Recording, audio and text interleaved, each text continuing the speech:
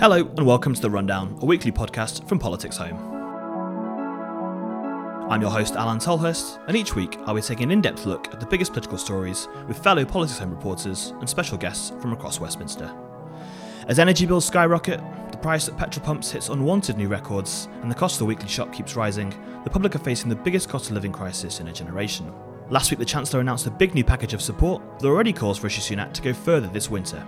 While the billions in payments to households have failed to drown out the fallout from Sue Grove's report into the Partygate saga, with a number of Tory MPs saying they can no longer support Boris Johnson as leader. While the number of letters of no confidence edges slowly higher, polling suggests dozens of Conservatives could lose their seats next time round, prompting suggestions the PM could be replaced ahead of another election. To discuss all that and more this week, I'm joined by Politics Home's political editor, Adam Payne, and I'm delighted to say our guest this week is the Conservative MP and former Northern Powerhouse Minister, Jake Berry. And starting with you, Jake, we're sat in your office in Portcullis House. There's lots of other Tory MPs with offices nearby in these corridors. What's the mood currently like among your colleagues at the moment? Well, we're in recess, so lots of colleagues aren't here and they're back doing what I will be doing, which is trying to enjoy the Jubilee in their constituency. Colleagues are really focused on getting the government to start to look again at its levelling up agenda, because all of the distractions aside, levelling up and the cost of living are the only show in town when you go back to constituencies and talk to your voters like I do in Rossendale and Darwen. Obviously, you talked the cost of living stuff, the big package last week from the Chancellor and the Treasury. Is it going to be enough to fix some of those problems? Is it targeted enough at the less well-off? I would like to congratulate the Chancellor and his team. I actually think they've done a really good job. I think putting 400 quid back into everyone's pockets makes a big difference. And for actually those on some of the lowest wages in society, it'll be approaching £1,000. I think that is the right thing to do. But query, should he go further? Well, the truth is none of us actually know, do we? Yeah. Week by week, this changes. I wonder whether a bit later in the year, the government should have another look at VAT. It's absolutely clear that people in the poorest households pay the biggest proportion of their income in VAT than people who are relatively well off. So to me, that would be the next natural step. Although I think, frankly, it's too early to say whether he's done enough or whether he'll have to do more.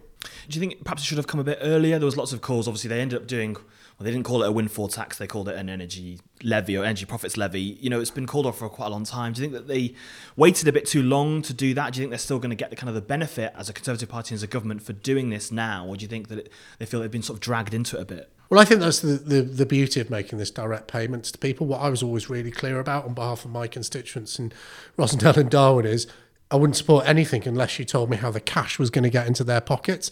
And I think that's what the Chancellor and his team have demonstrated. I think the other thing with this cost of living, I'm sorry to say to your listeners that you ain't seen nothing yet, baby, because actually in the moment we're in the fear of a cost of living crisis. Frankly, it's only just started, and that's why the government needs to stay light on its feet and definitely not close its ears to further changes, particularly to help the poorest in society.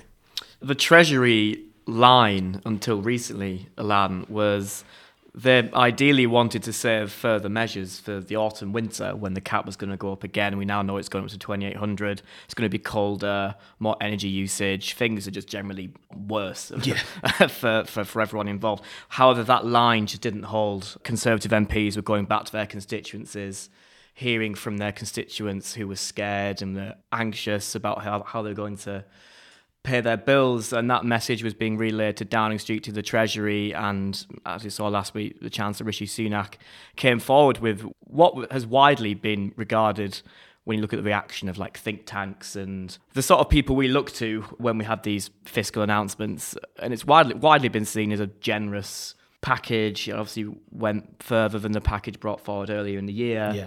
And I guess the government now will be hoping that, one, that it has an impact, it has a discernible impact on people's lives, on their pockets. And secondly, that I think there was a feeling earlier in the year that the government perhaps felt it didn't get the credit that it wanted for what it announced. It would be hoping for a bit more reward in that sense as well, now that Sunak has made available this pretty sizable package of financial support. Yeah, the focus, I guess, was on making more payments. Obviously, there's some Conservative MPs that would prefer to see that done in tax cuts rather than payments. There's a bit of a debate, obviously, at the moment between the different wings of the party, over which route this should go down. What are your thoughts on that, Jake? Well, I think it's going to be a mixture of both. But just picking up on the point about timing, which I think has been a big issue for the government, is I think the world's changed a bit after COVID. And we saw how quickly the government reacted. I think furlough we came up with in 24 hours. We saw how forward-looking the government was on the vaccine programme, for example, in its rollout. And this idea that, the world sort of holds its breath for a budget or a spring statement and an autumn statement and everything will wait till then, I don't think we're ever going to see that again. I think that feels really analogue, actually. And what people expect in this 24-hour media cycle is the government to react in real time to the challenges that they're facing. So I think, the Treasury's damned if you do, damned if you don't. But I don't think that line they initially took of let's hold this back for a budget or something looking like a budget, I just don't think it'll hold on any issue now. And I think that's a fundamental change in the way government can behave. And I just think all governments, including our own and the opposition, will be catching up with that for the years to come. Because the Treasury have always been dead against having more than one big set-piece fiscal event, because obviously all the stuff that comes with it. But you think that with what's happening, and it's not as though this is going to go anywhere. And soon we saw Andrew Bailey, the governor of the Bank of England, say that things could be apocalyptic in the coming months, not even now. That actually that those days of just saving it for one fiscal event is just no longer a really. No, I don't think that can hold water anymore. I think it's a change in our politics. I think we're moving towards a more presidential system. It's not about big set pieces by various cabinet ministers. I think everyone looks to the top, the prime minister, to give the lead, and they expect reaction in real time. I just think that's the way politics is going. So on levelling up, then obviously that's been a big push that you've been going for. Can you define it in a sentence? Do you think that Boris Johnson, the Prime Minister, can define it in a sentence still? No, I don't think anyone can, because, it's about enabling people to lead their best life, and that means something different to every single person. What I would say is if you go around the communities of the north of England, you talk to people in towns like Darwin or Darlington or anywhere else, they know what it is when it arrives. And that's why the Northern Research Group and Northern Conservative MPs are so heavily pushing the government on delivery. Because it's all very well talking about things in politics. We all waste a lot of time here in Parliament talking about things. What makes people's mind up about who they're going to support at elections, what actually changed their lives, is about delivering on those promises. Now we're 2 years out from the election, Jake. How would you assess where we are in terms of delivery and what has been delivered? Well, I think there's a huge wellspring of support still for the government in terms of the levelling up agenda, because lots of people who voted Conservative for the first time in their life, they like to be proved right. We all like to be proved right occasionally, don't we? It doesn't often happen to me. So people are there sort of willing the government to succeed. And I think they also understand that in the middle of it, there's been a COVID pandemic where everything slowed down and stopped in many cases. I do think now is the time that we've got to change the pace of it. Going back to the point I was making about, will things hold for a budget? People expect delivery now. They don't understand this sort of internal legislation and right around processes in Parliament. I'm sure your listeners will, because they're political obsessives. But people want sort of real action now. And I think if you look back at the last 3 years, the pandemic, Brexit, where you saw the government at its best, light on its feet, focusing on the issues that matter and delivering, people expect exactly the same thing for the levelling up agenda. And I just hope that Whitehall, the civil service and ministers can deliver at pace. Is there a way of measuring essentially how successful levelling up has been? Because it doesn't feel as though, if you look at with the white paper and the legislation that's coming from the Queen's speech, is there a way of really measuring whether you say people will know it when they see it? But if this is a big Parliament long process, how are we going to know by the end of it whether it's been successful or not? Well, look, the legislation's important, and I don't belittle the sort of parliamentary process.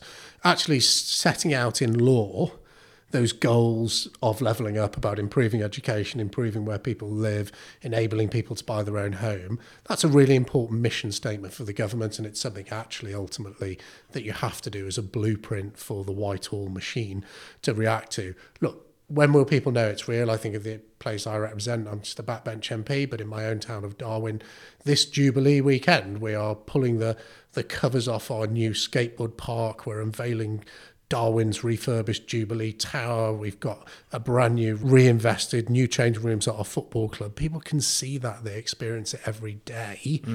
And that's what I mean by delivery. And that's what the government really has to focus on. Is that maybe tension is not the right word, Jake, but you have something going on where levelling up as a delivering long-term structural change to our economy, which will take many, many years.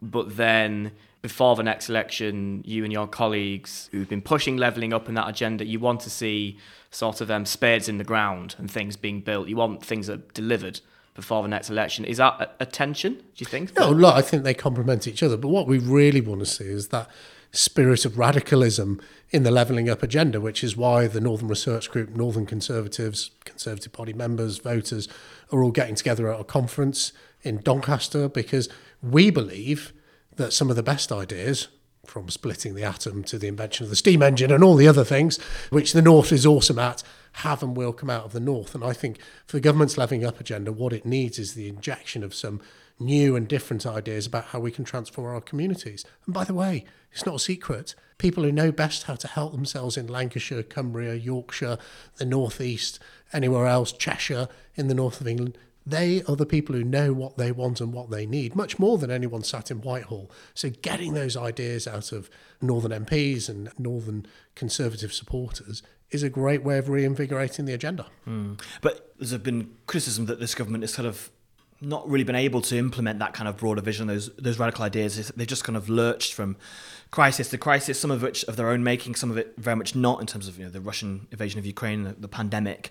Do you think that the current Tory party, the government, is able to actually deliver, or is there a bit of a malaise at the moment? We're seeing obviously MPs suggesting they don't have confidence in their leader anymore. Is that the sort of party that's going to be able to deliver those things you talked about? Well, it's not just about one man, and I know the Prime Minister Boris Johnson really well, and I know no one gets levelling up like he does, but it is about putting a team around him who focus actually in a really ruthless way on delivering levelling up in communities. It's not, that there aren't other things that the government needs to do, but in my view, there aren't things that matter as much as this.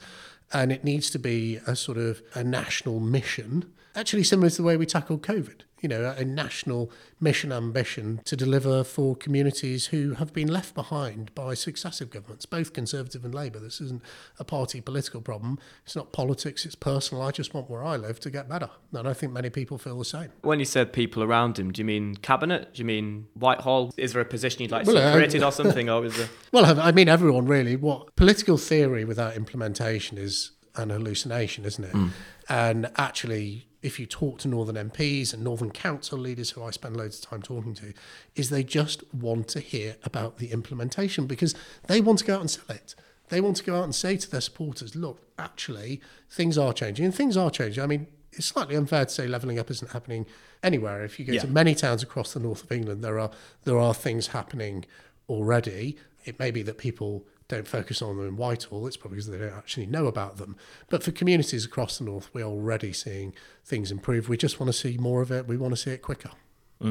But do you think that Boris Johnson is the person to be able to lead that, given that a lot of your colleagues don't think that he is still the person that they want to lead them forward and take them into another election? Well, not all my colleagues may agree with me, but I think, the Prime Minister is the right person to drive forward the levelling up agenda, not least because it's his agenda.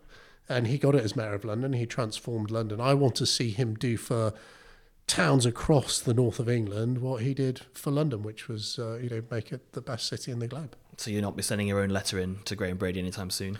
I don't think it's the job of Conservative MPs to undermine the Conservative Prime Minister. Right. But I mean, obviously, that lots of colleagues do. Do you think that, we are going to hit that 54? Do you think there will be a vote of no confidence in him, like there was his predecessor? No, I can't say. You should ask those colleagues who are putting letters in. They might have a better idea. Obviously, you've got the by-elections coming up next month in Wakefield and in Tiverton and Honiton. Labour are quite bullish about taking back Wakefield, and the Lib Dems. We interviewed Ed Davey last week, and he's very bullish about taking Tiverton and Honiton, despite there being a huge Tory majority last time out. How do you see those races going?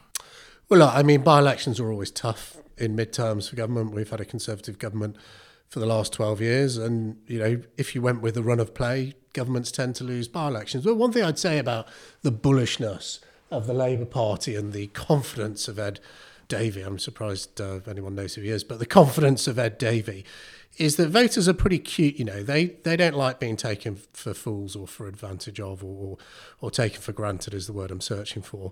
And we've got really good Conservative candidates in those seats. They are going to be working really hard, putting forward a positive Conservative message. I'm going to Wakefield next week myself to spend some time over there campaigning.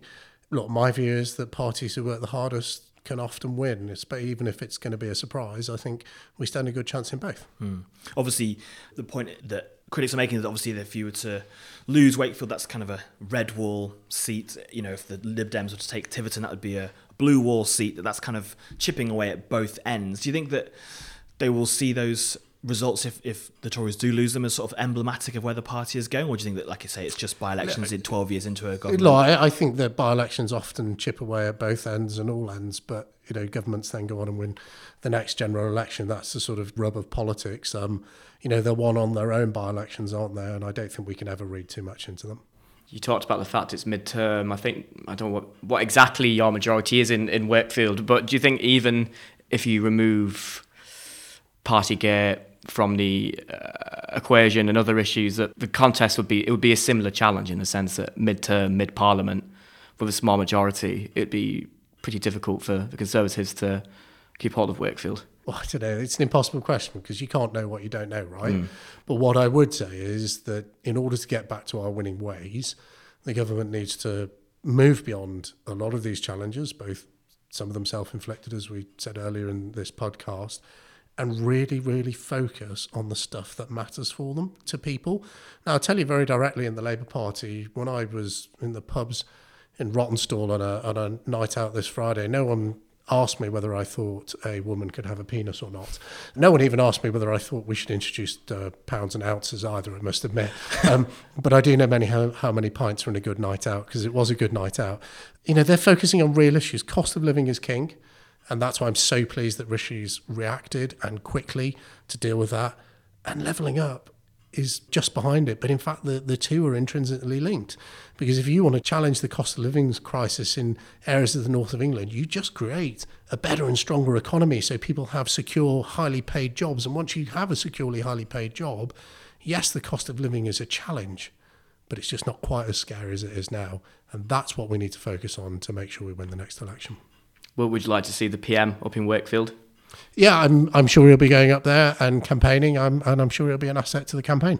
It's interesting because, in a sense, it feels, I wouldn't say you're acting like you're complacent, because I don't think you are about going forward, but there's a lot of people suggesting, Tobias Ellwood saying that the Tories are sleepwalking into defeat, and we spoke to a lot of MPs last week who said that the Partygate report was not enough to get rid of Johnson, but in a sense it made people think that he's not going to be able to carry on and to take the party into the next election. Do you still think that after everything that's happened, that in 2 years' time, he's going to be the person that you want on your front of your leaflets to win those seats that he won last time and to win further seats? Well, what I want on the front of my leaflets are all the achievements that we have had in government in terms of levelling up. And that's why, sorry to repeat myself, but that's why implementation is key. Colleagues who are standing in marginal seats in the north of England, yes, I'm sure they'll want the Prime Minister on there, but trust me, they prefer to be stood next to a digger that is building a new sports centre in the centre of their constituency. That will garner them more votes than anyone on their leaflet. Even them, no one will even care if they're on the picture. It's when people go and say, my life is getting better. I voted Conservative for the first time in my life. I was right. I'm going to do it again. And that's where we need to get to. I am not complacent in any way. These seats in the north of England, they haven't suddenly become safe Conservative seats. They've just become competitive for us for the first time in 100 years in many cases. Yeah. So we will persuade people to vote Conservative again by changing their lives for the better. In terms of implementation, Jake, just to really sort of pin down what you'd like to see in terms to make implementation happen, do you think something needs to change within government? Does the apparatus need to be altered? Would you like to see a new ministerial position created? Why isn't implementation happening at the moment? What's missing? What's the missing ingredient? What's the blockage? Do you know what? My nephew's taking his GCSE English exam today, so I think I could probably write a whole essay for you on it in that exam. But very briefly, the sort of things the government should start to focus on is, I think the Prime Minister needs to take implementation directly to himself. We've seen the creation of an office for the Prime Minister as part of the changes he made after the first challenge around the lockdown parties. That needs someone in there who is ruthlessly focused on implementing the levelling up agenda. It needs real power. It needs to break down the silos in Whitehall. Frankly, if you want a new FE college in Darlington, you shouldn't have to go and have a conversation with the Department for Education, then the Treasury, then the Department of Transport to get the road built to it. You should just say, we're going to do it. That sort of cross-governmental working, that ability to rip through the civil service notebook of sort of reasons we can't do things is exactly what we saw in the COVID pandemic. It's actually what we saw in Brexit, and it's that sort of zeal for implementation and change that we need to see reignited at the heart of government. Would an MP doing that role, or like an official? Would you like to do it? I don't know. I haven't been. I've not been offered a job. I've not sort of here on an extended interview. Look, I think it's got to be a minister. It's got to be a minister with real power. I think what we really need to see is a bit of a breakdown in the power of the Treasury. My time as Northern Powerhouse Minister, one of the most frustrating things was that the Treasury had a sort of automatic veto. They didn't often use it. They just refused to give you an answer, which was the same thing.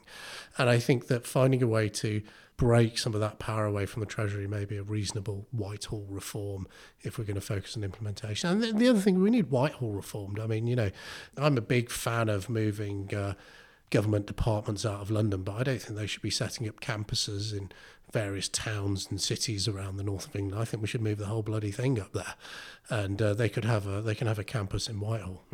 Have you offered this advice to the PM about how the apparatus of government could be altered to? Well, I'll let you know. I think he's a big fan of this podcast, I hear. So he's just been offered it.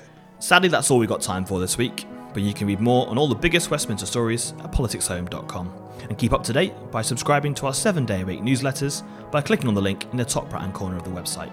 Thanks so much to our fantastic guest, Jake Berry, and to my colleague Adam Payne. Our editor this week has been Laura Silver. Thank you all for listening. Please subscribe wherever you get your podcasts to keep up to date.